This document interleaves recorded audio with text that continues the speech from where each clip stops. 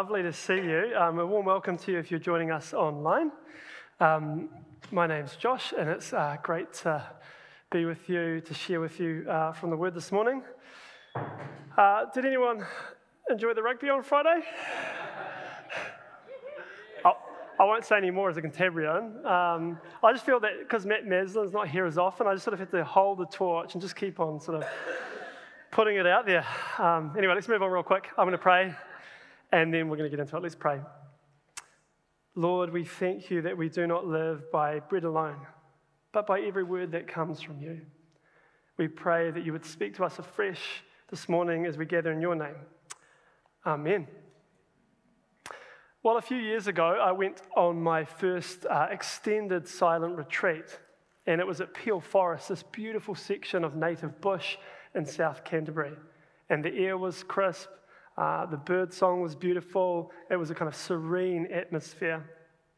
About 20 of us gathered for 3 days, and we punctuated the silence with shared liturgical prayers in the morning and in the evening.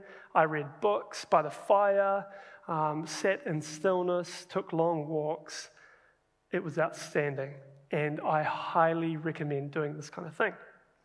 But in the moments that followed this retreat, I've never experienced such dissonance, such a clash between my everyday life and what happened on that retreat. At the time, we had 2 kids, one toddler and a baby, and my incredible wife, Jo, had taken one for the team. While I was in the woods contemplating the holy, she was cooking meals, wiping bums, and living the exhausting and glorious chaos that life is with young children. Jo came to pick me up from the retreat space. I jump in the car and said hi to the kids. And as we headed down the road, our toddler absolutely lost it, screaming about something. I have no idea what it was. That's often the case. But as these screams resounded, it felt like an assault on my very being. The sound, in comparison to the silence, was like death metal played at 100 decibels. And about 10 minutes into the ride, I also managed to get into a fight with Jo. Awesome, eh?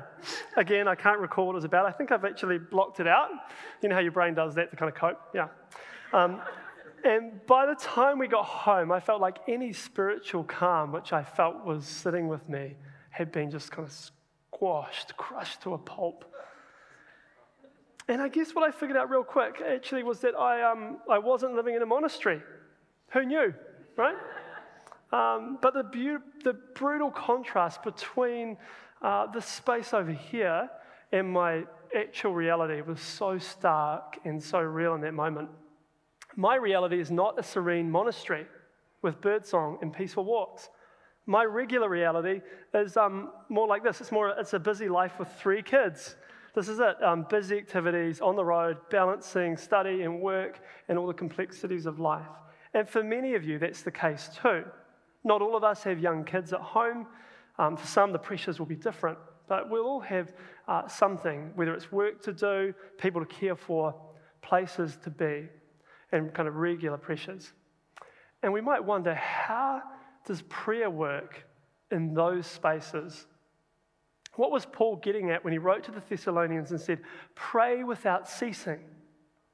Pray without ceasing. How is that possible? Here at St. Augustine's Together, we've been exploring and journeying through a series on prayer. And today I'm going to be inviting us to reflect on the idea of life as prayer. That is, living a prayerful life, and our very life itself becoming an act of prayer. I'm aware that we'll have a vast variety of experiences in the room when it comes to prayer. But wherever we're at, I hope as we reflect on Scripture together this morning, that we'll hear that the invitation for prayer is for every single person. That in whatever circumstances we find ourselves in, our very life can become one of prayer. Since this monastery moment, God's been at work in my life, teaching me to embrace where I am, to embrace my reality, and to learn how to be a person of prayer in that space. The key question I want us to ask this morning is this: what does it look like for my very ordinary life to be holy? In other words, what does it look like for my life to be set apart as an act of worship to God. To live a life that becomes prayer is to live a holy life. And to live a holy life is to live a life of worship. We'll dive more into what holiness means a bit later. But first, it's important to note that the question I'm asking actually comes from a deep conviction that the holy life is for every single person. It's not just for some people in monasteries. God calls all of us to a holy life. And we hear this in today's reading from Scripture. At the very end of the passage in Colossians 3, Paul invites the people in Colossae to a holy life. He says, and whatever you do, in word or deed, do everything in the name of the Lord Jesus. Give thanks to God the Father through him. Whatever you do, all of life. We're invited not to compartmentalize some aspects of life, such as church-going and reading our Bible, hanging out with Christian friends, as the kind of sacred parts, and then the rest is secular. Whatever you do, all of life. Yet this problem of compartmentalizing haunts many of us. When we compartmentalize, we shut off some aspects of our life to God. We kind of push God away from them, and we shut off some aspects from potential transformation and healing and growth. Holiness isn't compartmentalizing, rather it's an invitation for all of our life, for our whole life, to become an act of worship. Paul invites us not to break things up. He says, whatever you do, do it all in the name of Jesus. So what might that look like? Well, I'd like to suggest that at its heart, living a life of prayer looks like embracing reality. It looks like embracing reality on two levels. The first level is embracing the reality of our own life, our own circumstances, where we live, who we live with, our work, our talents, our weaknesses, our limits, the places that we inhabit. The second level is embracing the reality of what God has done for us in Christ. Colossians paints this beautiful picture of what this involves, and that's what we're going to explore this morning. But first, what might it mean to embrace our very life, our own reality, the space where God is at work in our ordinary and in the mundane? Of course, the temptation is to think, if only, right? If only I had the time, my prayer life would be amazing. If only I had patience like that person. And that's something, I'll tell you what, I've prayed for patience a lot. Anyone else? No? Okay, maybe not. If only my circumstances were different. If only things were easier. But the beautiful gospel that Jesus comes announcing is that the kingdom of God is at hand. It's at hand. The time is now. Right now, where you are, God will meet you. The kingdom of God is at hand. The challenge to be present, though, to God every day isn't a new one. It's one people have always struggled with, even before social media, believe it or not. The early desert fathers and mothers had a term to describe our actually avoidance of our very reality itself. And the word is acedia. Acedia. And it was a term coined by Evagrius, a 4th century monk. Acedia was also referred to as the noonday demon. It was named this because it was understood to commonly afflict monks in the lazy hours of the afternoon. You know, the kind of post-lunch slump. Oh, I can't get much done right now. That kind of feeling. The word acedia has often been translated as sloth, and it kind of morphed as it became included in the 7 deadly sins. But it means more than this. It refers to a kind of spiritual apathy, what one writer calls a metaphysical boredom, which is an interesting term, a metaphysical boredom. A philosopher, R.J. Snell, he comments on it, and he says this: acedia reveals frustration and hate, disgust that place in life itself. In acedia, the monk abhors what God has given, namely reality and the limits of order, especially the limits of one's own selfhood. It is a destructive hatred of whatever particular good is given to the monk by God. In acedia, the monk longs for a better place because he abhors what is there and fantasizes about what is not. I was like, man, that feels like it names some stuff. At the heart of this word is the idea of indifference. Indifference to our own lives, and indifference to God. It's a spiritual shoulder shrug, a kind of meh at the wonder of life itself. St. Augustine reflected a lot on this notion of spiritual sluggishness. He spoke of weariness with living and the way that we so easily miss the wonder of everyday life. He pondered this. He said, "Isn't the daily course of nature itself a miracle, something to be wondered at? Everything is full of marvels and miracles, but they are so common that we regard them as cheap and of no account." Quite a few theologians have recently sought to rediscover this word acedia because it names the kind of malaise of modern society so well.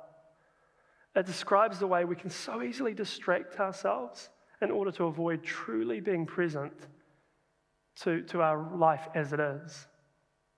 It can be hard to accept God as present where we are right now, in whatever circumstances we find ourselves. We might think, if only this happened, if only the setting was right, God would turn up. If only I could do this, or if only I could do that, if only I had this resource, it would all be okay. Let me at this point just give a quick caveat, though, an important one. I'm not saying we shouldn't have ambition or to dream and have a vision for what God is calling us to. Neither should we accept reality where it's contrary to what God would want for us or for the people around us. This isn't a plea for accepting our lot, especially when that lot's awful. This is not an argument for quietism in the face of injustice. Please hear that. This idea cannot be used to justify injustice, but the point's in fact the opposite. The idea of embracing our realities to wake up to what's before us, the real moments of grace and goodness, the real moments of challenge and the need for stuff to change. To name acedia is to attempt to counter disengagement, to counter distracted daydreaming and that kind of spiritual procrastination which comes so easily to every single one of us. The big point is that we're invited to recognize God in the ordinary work and the ordinary day-to-day stuff of our life. What else do we have? It's to wake up to our reality. One of the most interesting resources that I found helpful is this one for further reading, The Liturgy of the Ordinary by Trish Harrison Warren. She has ways of praying when you make your bed, eat meals, fight with your spouse, sit in traffic, and even brushing your teeth. I think all of which I've managed to do this week. So there we go. The point is that there's some great resources here in terms of prayer and engaging in this. So the first piece in embracing reality is to be able to pay attention to our own life and acknowledge God in the mundane, everyday reality. The second, and I would argue the most important piece, we find in today's reading from Colossians. That is the reality of what God has done for the world, for us, in Jesus Christ. The letter to the Colossians, it's like, just go home and read it. Sit down with a cup of coffee and read the whole thing. It's short, it's beautiful, it's this big picture of what God has done through Jesus. It's a breathtaking letter that if we let it speak to us, it will leave us in awe of the magnitude of the good news of Jesus. And in the first chapter, Paul outlines who Jesus is and what Jesus has accomplished in his life, his death and resurrection. And just as I read it, just see how broad and kind of beautiful this is. We read this in chapter 1. He is the image of the invisible God, the firstborn of all creation. For in him all things in heaven and on earth were created, things visible and invisible, whether thrones or dominions or rulers or powers. All things have been created through him and for him. He himself is before all things, and in him all things hold together. He is the head of the body, the church. He is the beginning, the firstborn from the dead, so that he might come to have first place in everything.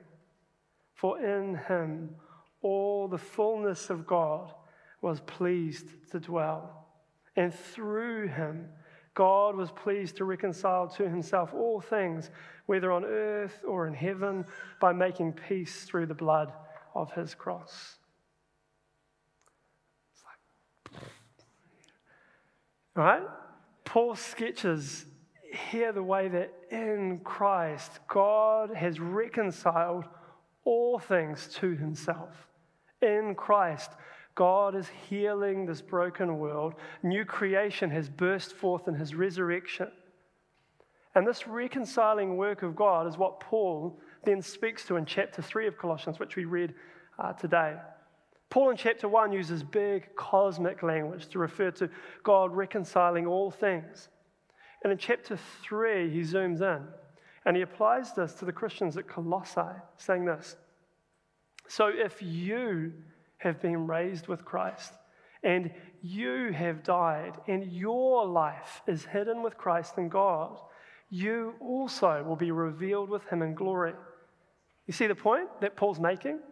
You share in what Jesus has done. This big, beautiful gospel, you are included. Jesus is at the center of Paul's vision. And he invites the Colossians and he invites us as we read it to put Jesus at the center of our vision too. And as is so characteristic of Paul's writing, first he reminds us of who Jesus is and what Jesus has done. And then he reminds us that we share in this work, that we're swept up in it. He urges the Colossians and us to live in light of this reality. At the very heart of this passage is a central image of putting on new clothes, of getting a new outfit. Verse 9, Paul says, seeing you have stripped off the old self with its practices and have clothed yourselves with the new self. And he repeats this admonition twice, again saying, clothe yourselves with compassion, kindness, humility, meekness, and patience. And clothe yourselves with love. He implores the Colossians to get rid of things too, to get rid of anger and wrath, malice, slander, and abusive language. All of these kind of relationally destructive traits, get rid of those things. And there's a kind of putting off and a putting on here. The Colossians, really, they're invited to live in the new reality of what God has done in Christ, and so are we. This passage makes it clear our very ordinary lives are transformed by Jesus and continuously transformed by Jesus. The people of Colossae are essentially being called to be holy. And so coming back to that word holiness, to be holy is to be set apart, but not in a weird way. Please. We all know what that looks like, maybe. Not in a disconnected way, or in a kind of way where we sit back and judge everybody else, but to be set apart or to be holy is an invitation actually to become more like Jesus, to live into that reality Paul is talking about, for our very lives to be shaped in a pattern after his, that our life might reflect God's love in the world. In the book of Leviticus, which actually could be summed up as a book of holiness, God calls the people of Israel to live a life in light of him rescuing them and setting them free as a people. And we read this in Leviticus 20, verse 7. Consecrate yourselves, therefore, and be holy, for I am the Lord your God. Keep my statutes and observe them. I am the Lord. I sanctify you. Notice those last three words. I sanctify you. So to sanctify is to set something apart and make it holy, right? And so here the emphasis is on God's action. Not that the people are called to come and muster up holiness, kind of like squeeze it out, but rather that God does this. It's the same in Colossians. The holiness flows from God's people being made holy through Christ. And yet, we're not to be passive. We're actually invited to respond, to be open to what God is doing. In Romans 12, Paul says, I appeal to you, therefore, brothers and sisters, by the mercies of God, to present your bodies as a living sacrifice, holy and acceptable to God, which is your spiritual worship. To present your bodies. There's an invitation and a response here. According to Paul, our very lives can become an act of worship, a prayer itself. So, how can we live in this reality? The first thing is recognizing the reality of our own life, recognizing the reality of what God has done in Christ. How do we live in it? It's one thing to talk about it, it's another to live it. And this morning, I want to invite us to encourage us to think about 2 ways we can engage in this reality. The first is to pay attention. It sounds so simple, I'll explain. And the second is to embrace practical holiness. So first, to live a prayerful life is to pay attention. Our attention is one of the most precious resources that we have. And yet we perhaps live in the most distracted age ever. Most of us will know what it feels like to realize that we've lost 20 minutes on Facebook and it felt like 2. Or we might find our time soaked up by Netflix or other forms of entertainment, only then to bemoan that we are too busy to pray. Tim Wu's book, The Attention Merchants, I think is a really good one on this. He says this, he observes, without express consent, most of us have passively opened ourselves up to the commercial exploitation of our attention, just about anywhere and any time. What is called for might be termed a human reclamation project. Over the coming century, the most vital human resource in need of conservation and protection is likely to be our own consciousness and mental space.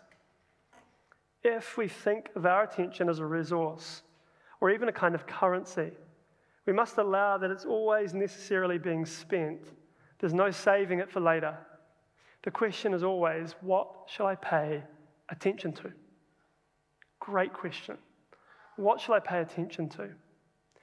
And in our passage in Colossians, we actually hear this too. In our passage in Colossians, attention features. Paul encourages us to seek the things that are above and to set your minds on things that are above.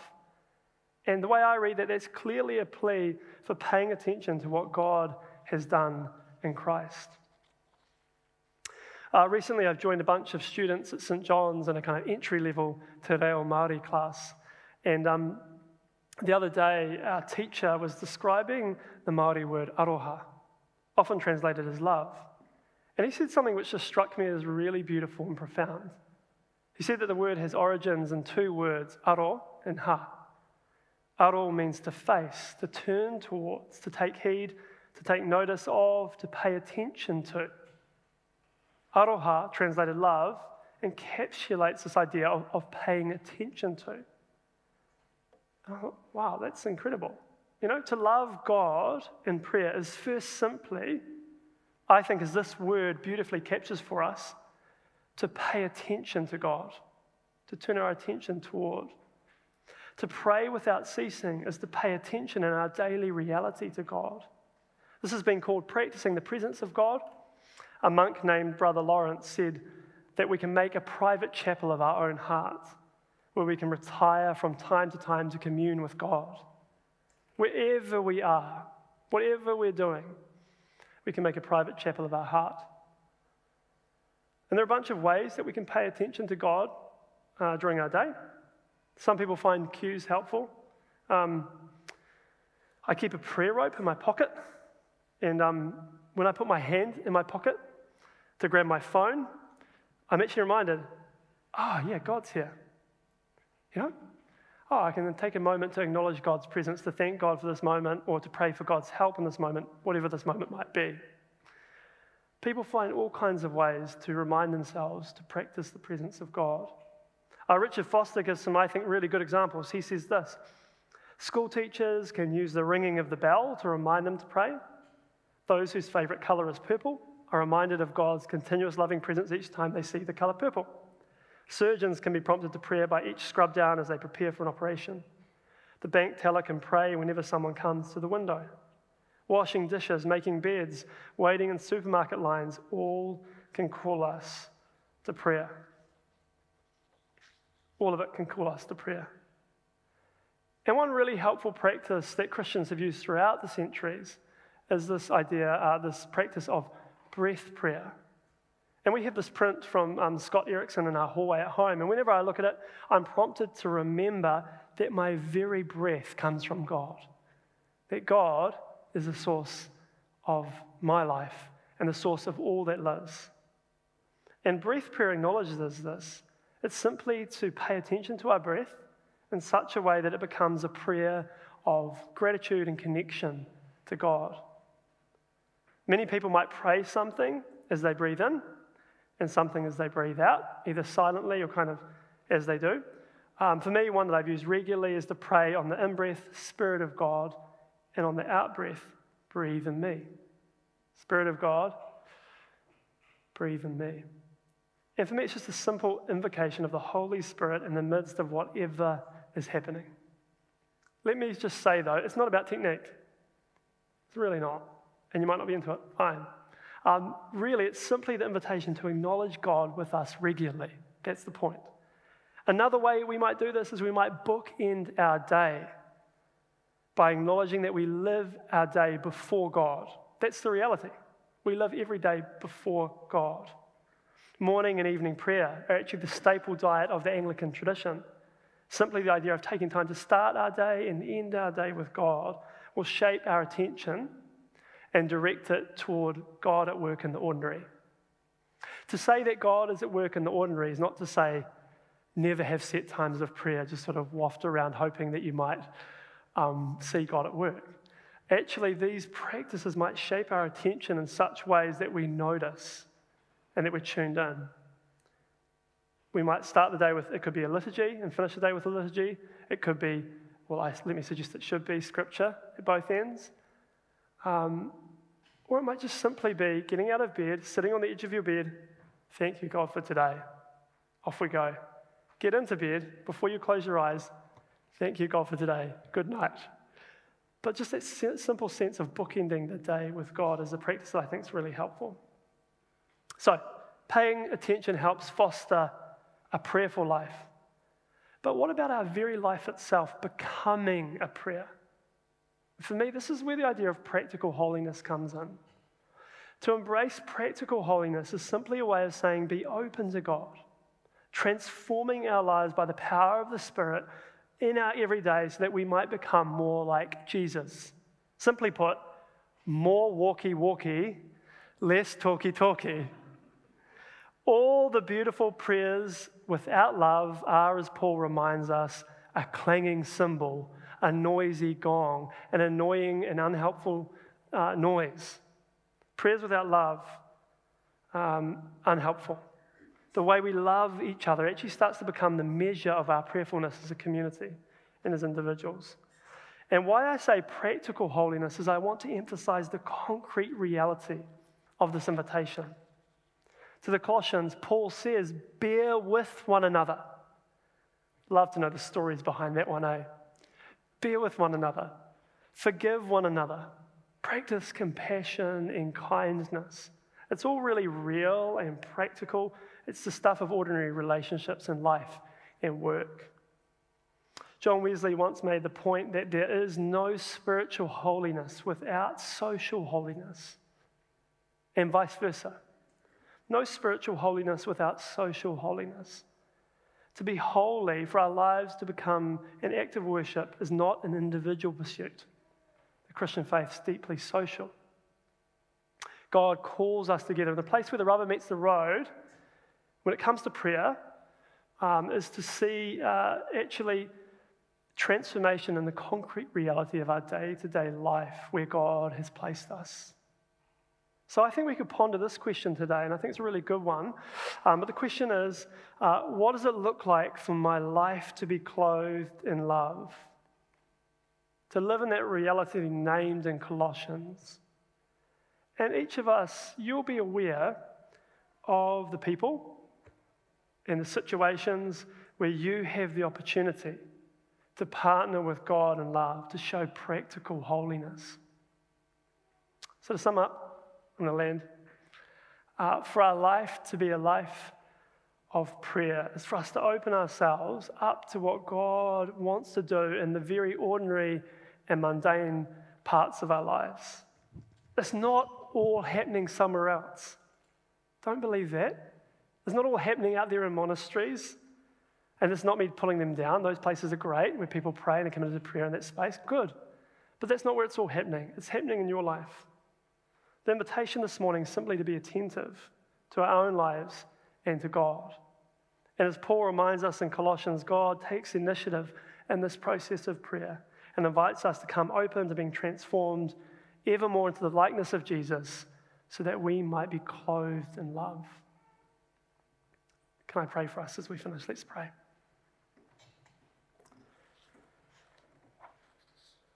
Lord, we thank you that you desire relationship with us, that you draw us into relationship with yourself through Christ. Help us right now, Lord, to be attentive to where you are prompting us, where you're speaking to us. Help us, Lord, to pay attention in our daily life to where you might be at work, to notice you. We pray that this week afresh you would draw our attention to you, Lord. And we pray, Lord, that we might have opportunities to be clothed in that love, to notice that you've clothed us in love and to live that out, Lord. We pray, Lord, that your Holy Spirit would empower us afresh, that we might live the resurrection life you've called us to, Lord. We thank you for all that you've done for us, all that you're doing, all that you continue to do. And this morning we open ourselves to you. In Jesus' name we pray.